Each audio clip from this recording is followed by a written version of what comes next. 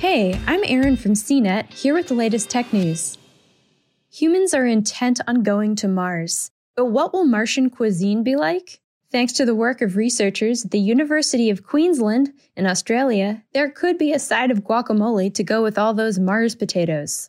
PhD student Chris O'Brien successfully developed a liquid nitrogen cryopreservation technique for avocado shoot tips. It's the same kind of method used to deep freeze human sperm and eggs.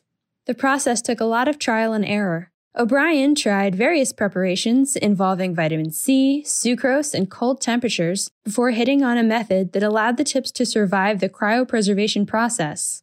It takes about 20 minutes for the shoot tips to revive after freezing and about 2 months to grow new leaves and be ready for rooting. The researchers published a study on the process in the journal Plant Cell, Tissue, and Organ Culture.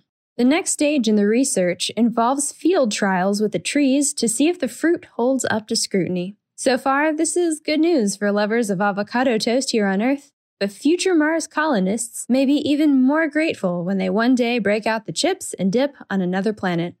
For more of the latest tech news, visit cnet.com.